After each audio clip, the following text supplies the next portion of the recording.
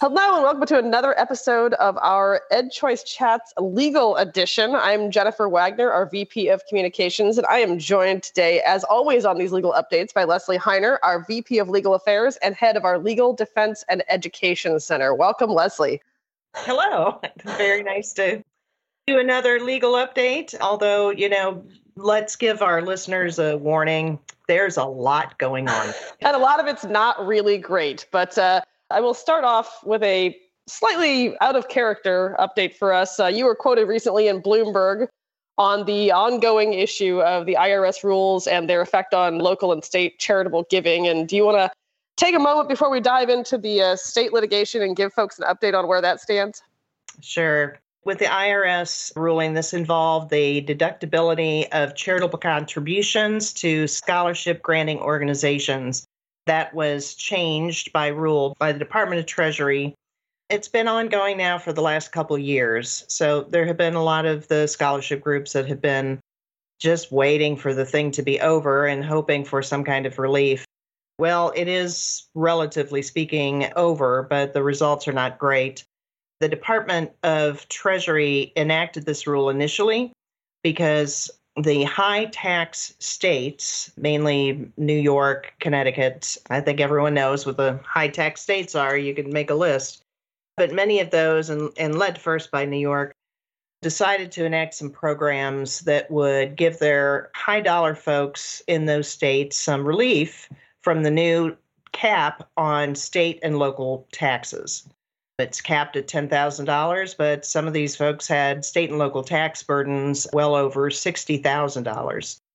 So they were trying to enact some schemes to be able to skirt the tax laws. Treasury didn't like it, but in the process, Treasury enacted a rule that was overly broad.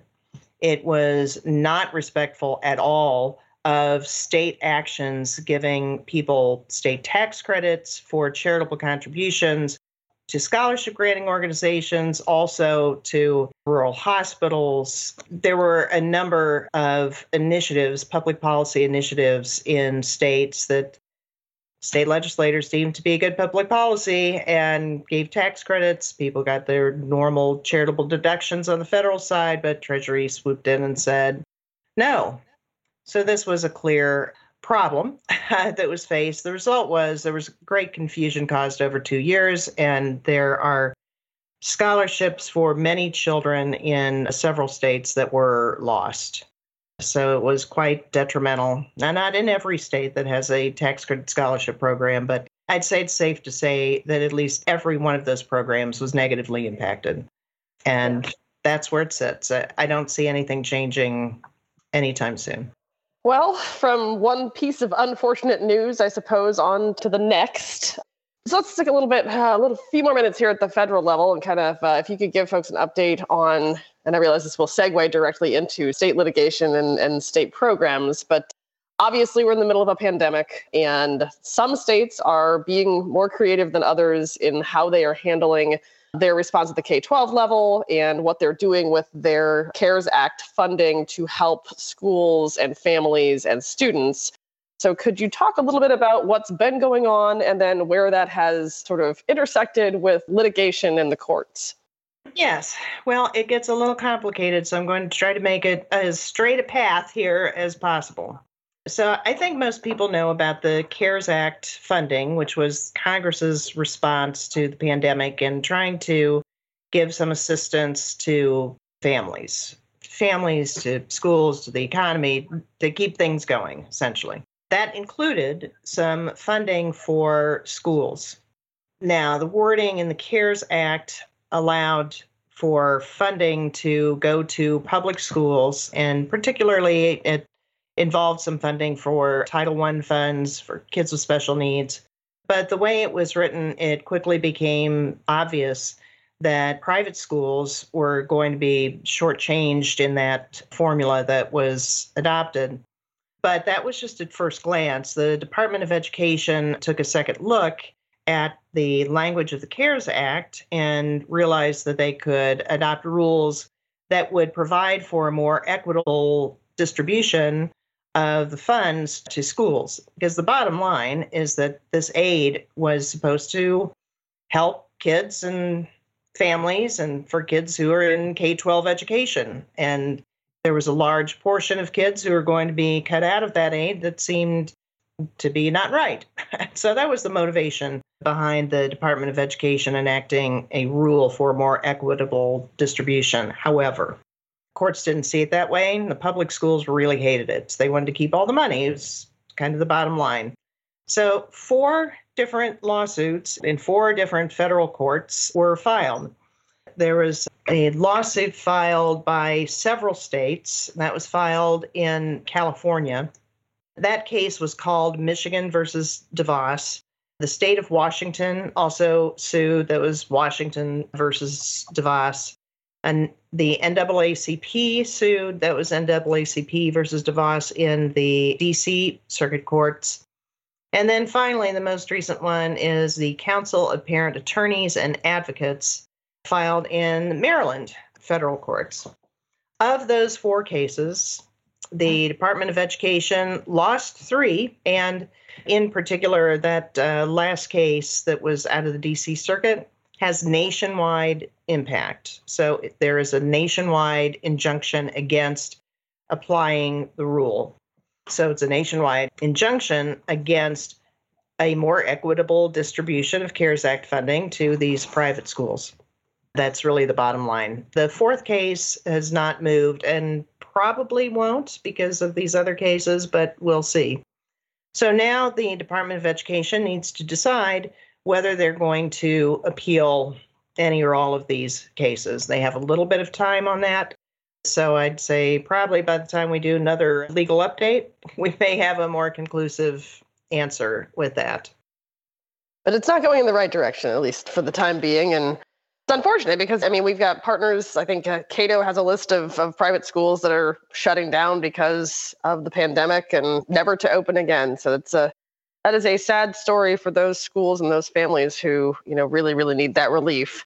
You're right on with that, Jen. And that's the thing that I think people are losing sight of, that the bottom line is that any school right now that is equipped and they know how to educate kids in a safe way during this pandemic, they should get all the help they need. And no matter what kind of school it is, no matter what kind of educational resource it is, kids need an opportunity to learn. And there's just far too many kids who aren't getting it right now.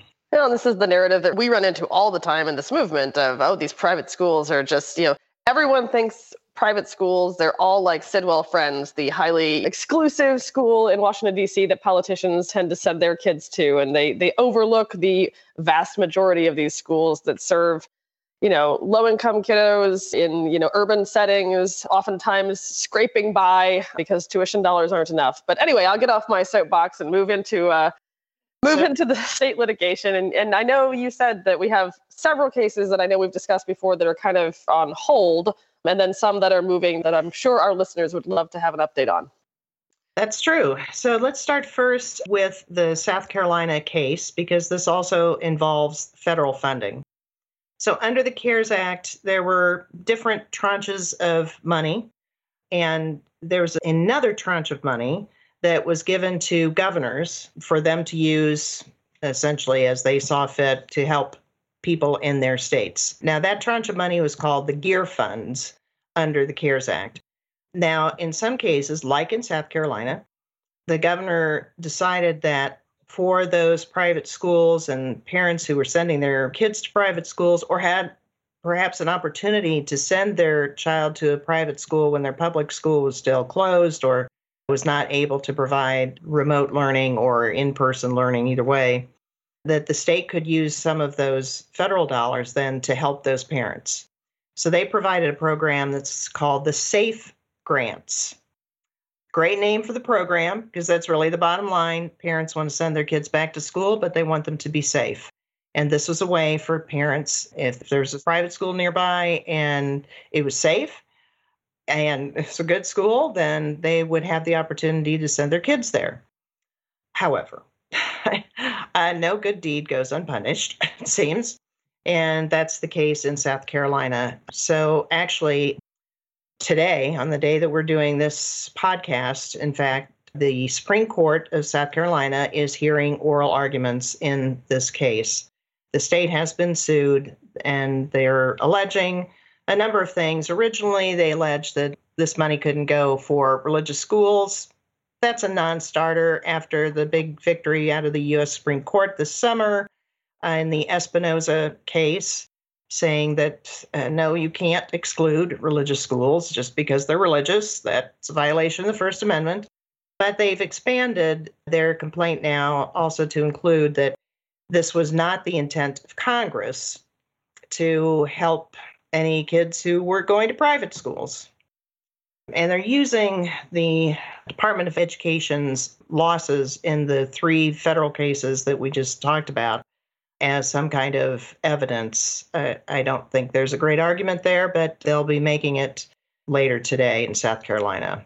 Now, this may have some other impact in other states. For example, Oklahoma, the governor there has done a similar program using the year funds for education, and a complaint has been filed with the Oklahoma Attorney General. And we're hearing some rumblings in other states as well that there seems to be an effort that the CARES Act funds should only help public schools. And they're missing the point. No, the CARES Act fund should help parents and kids, help parents to get their kids into whatever safe educational setting that they can find. Parents need this help. So we're all watching this case very closely.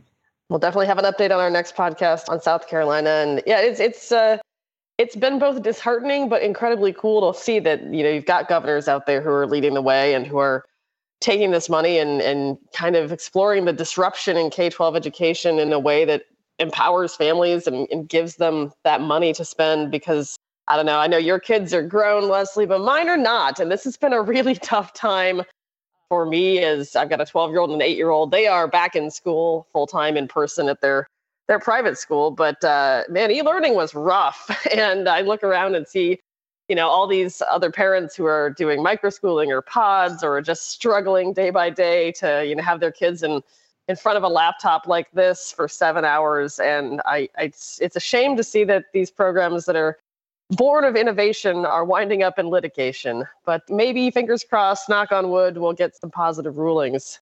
So what else is going on at the state level other than the pandemic? Other than that, Mrs. Lincoln, how was the show? What else is going on out there? Well, we have an interesting case that's popped up in the state of North Carolina. And North Carolina has a lovely voucher program. It's been doing very well. Parents like it. It's growing like most voucher programs. They start small and then they start to grow and pick up speed over time. Well, shortly after that program was initially enacted many years ago, there was litigation. And in fact, I believe it was 2013 when the courts in North Carolina said, absolutely, this program is constitutional, with no problem, does not violate the North Carolina Constitution in any way. So they've had voucher programs in North Carolina. But now there's another lawsuit. We don't typically find, once a Supreme Court in a state has ruled that a school choice program is constitutional, we don't usually find that somebody's going to come back around and challenge it again. But they did in North Carolina. And what they're alleging is what's called an as-applied challenge. So they are saying that notwithstanding the fact that the court earlier said that the program was constitutional, the way that it is being applied in practice is unconstitutional.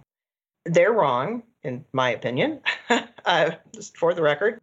But this case, though, I think will take some time. We'll probably be talking about this case for quite a while yet. There are a number of issues that have been raised.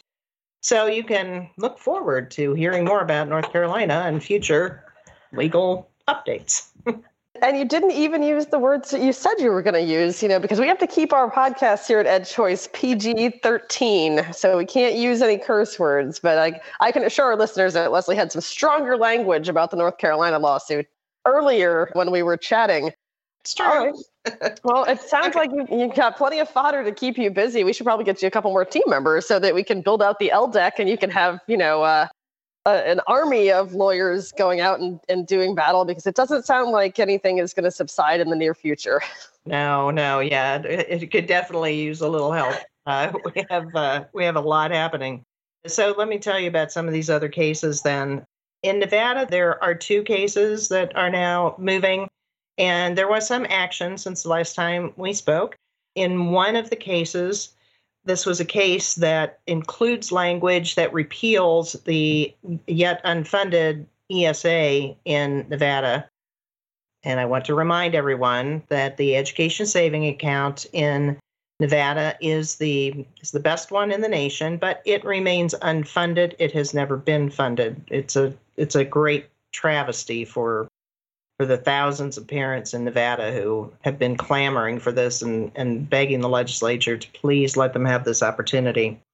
But the legislature passed a bill where they included some language to repeal that ESA. It was a bigger bill. There were tax issues in it. And so there was an allegation that they should have had, according to the Constitution of Nevada, a 2/3 vote to pass the bill.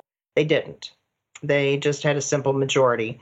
And so that was the nature of the suit. Now, in this particular case, there was another issue that arose where the Legislative Council Bureau attorneys, and let me explain who these are. These are nonpartisan attorneys who serve all of the legislators. They assist the legislators with a number of different legal issues during the course of session.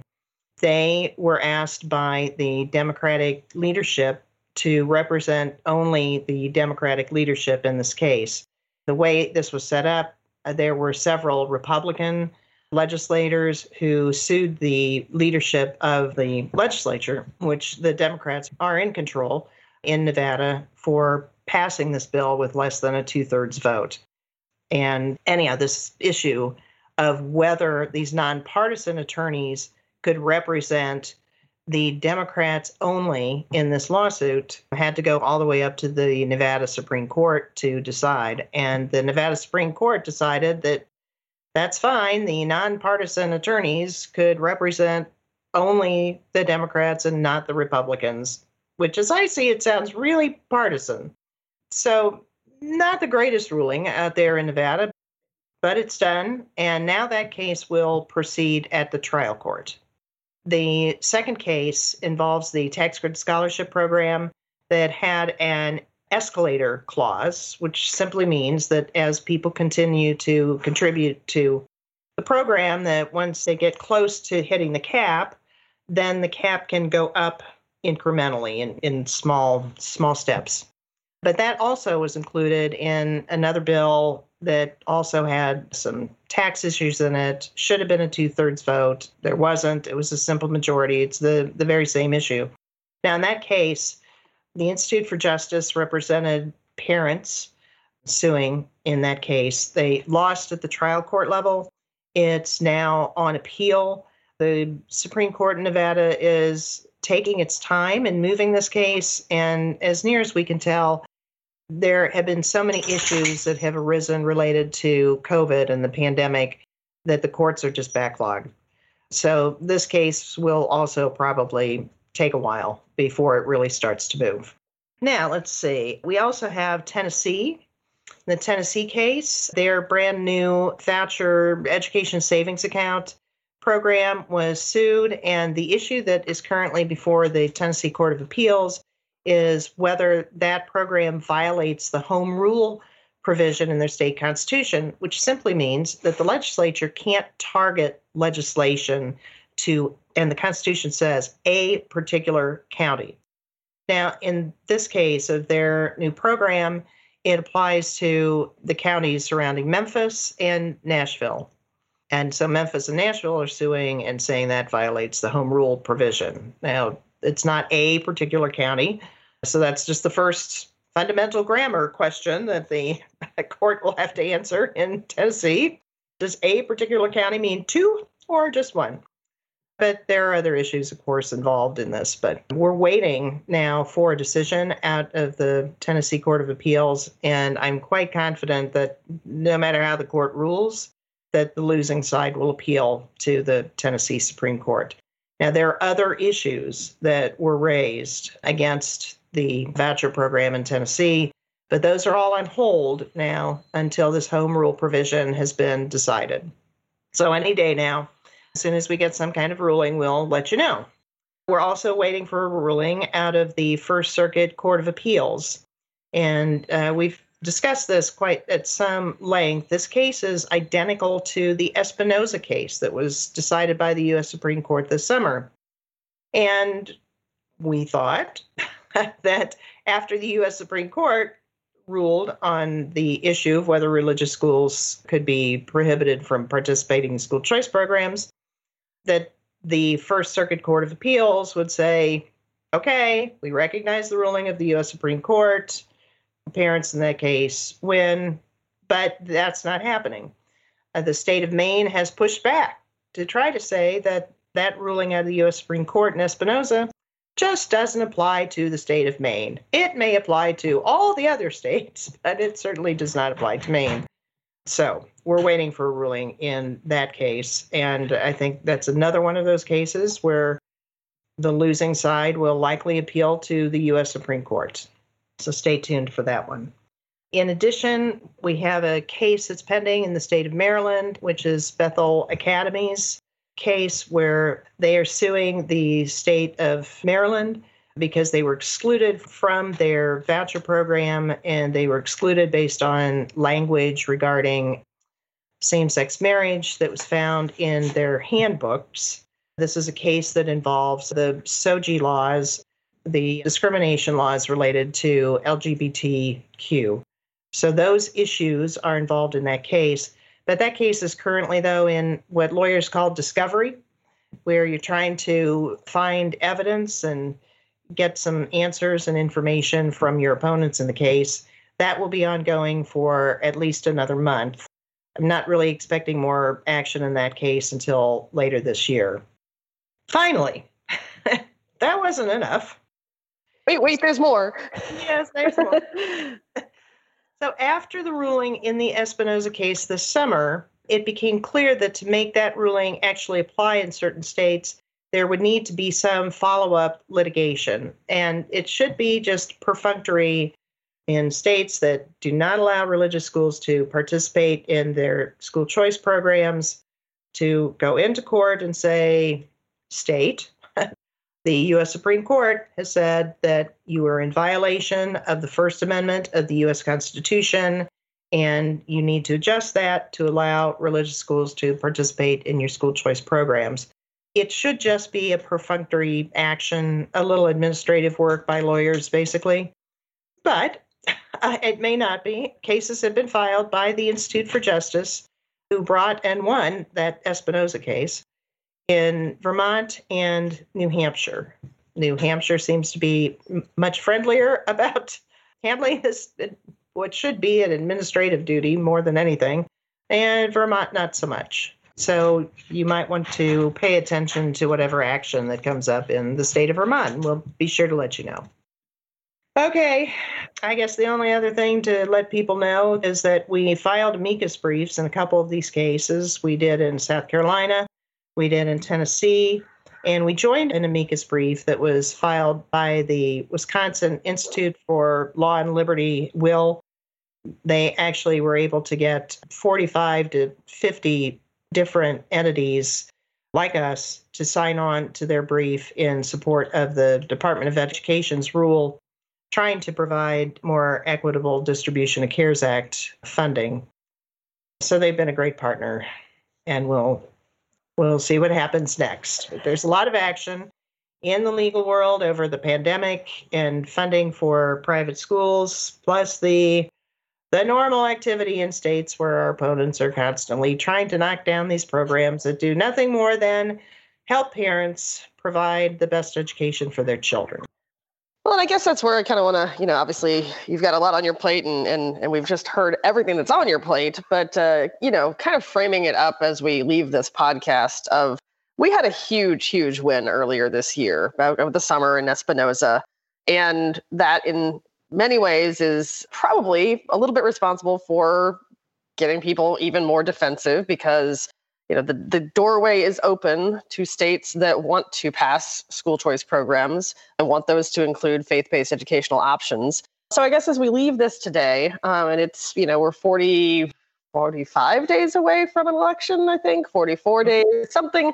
It's very soon that we're going to have an election. And in that election, there are 6,000 legislative seats up for grabs at the state level. Mm-hmm. So, anyone who's listening, you're probably paying more attention to the presidential race, or maybe you're in a state with a Senate race. But the reality is 6,000 out of around 8,000 legislative seats will be up for grabs. And we are a nonpartisan organization here at EdChoice. But, depending on the outcome of those races, there may be even more opportunity for states to enact educational choice, which, again, the way was paved by Espinoza. And that's a good thing. And that's something that we have to keep in mind because, we've sat here and talked through all of the challenges and all of the things that you're working on, Leslie. But the reality is we have a lot more landscape in front of us. And the pandemic, in many ways, has opened parents' eyes to the possibilities and the opportunities that are out there. So if you could, I realize you've had to go through this litany of not great news, but if you could say something to those lawmakers out there on all sides of the aisle who might be coming in the next few months and interested in school choice, what would you say to that group of folks? Oh, I would say what I always say, which is that whenever they're considering any kind of legislation related to education, the key thing is for those legislators to envision the children that they are duty-bound to serve as legislators. Keep the children and their needs out in front of them all the time. And then for those legislators who do that, when slings and arrows come and public schools say, well, we want more money, we want more money, we want more money. It's always we want more money. And of course, now that's a great challenge for every state, given the economic downturn from the pandemic. It's a little easier to talk about education. It's a little easier to actually find the solutions that parents need so that their children can be properly educated in the way that parents choose. Parents should have this right. If they're always keeping the best interests of the children in front of them. It should actually never be about a particular school. It should never be about union contracts. Whenever they're looking at education issues, it should always be, is this going to help the children of the state actually learn? That's it.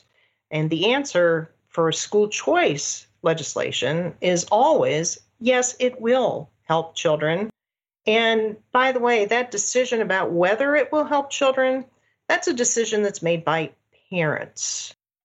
And for those who try to say that, oh, it won't help children and blah, blah, blah, I'm sorry, but no one but the parent has the right to say whether any educational option is that right option for their children. We should never lose sight of that. Let me cite one more case. Pierce versus Society of Sisters from 1925. It's one of the best cases out there. For 95 years, this case from the U.S. Supreme Court has been upheld, and it simply says that it's the parents who have the right to provide education for their children. The state does not have the right to standardize all children and force anyone to send their children to public schools. That is solely within the province of the parents. School choice is it's all about that. And we've recognized that for parents to continue to have this right to take care of their own kids and decide which school is the right fit for them, they need some help with funding. As is appropriate under every state constitution that says we will fund the education of our children. And that should be wherever the parent decides is the right fit for that child to learn.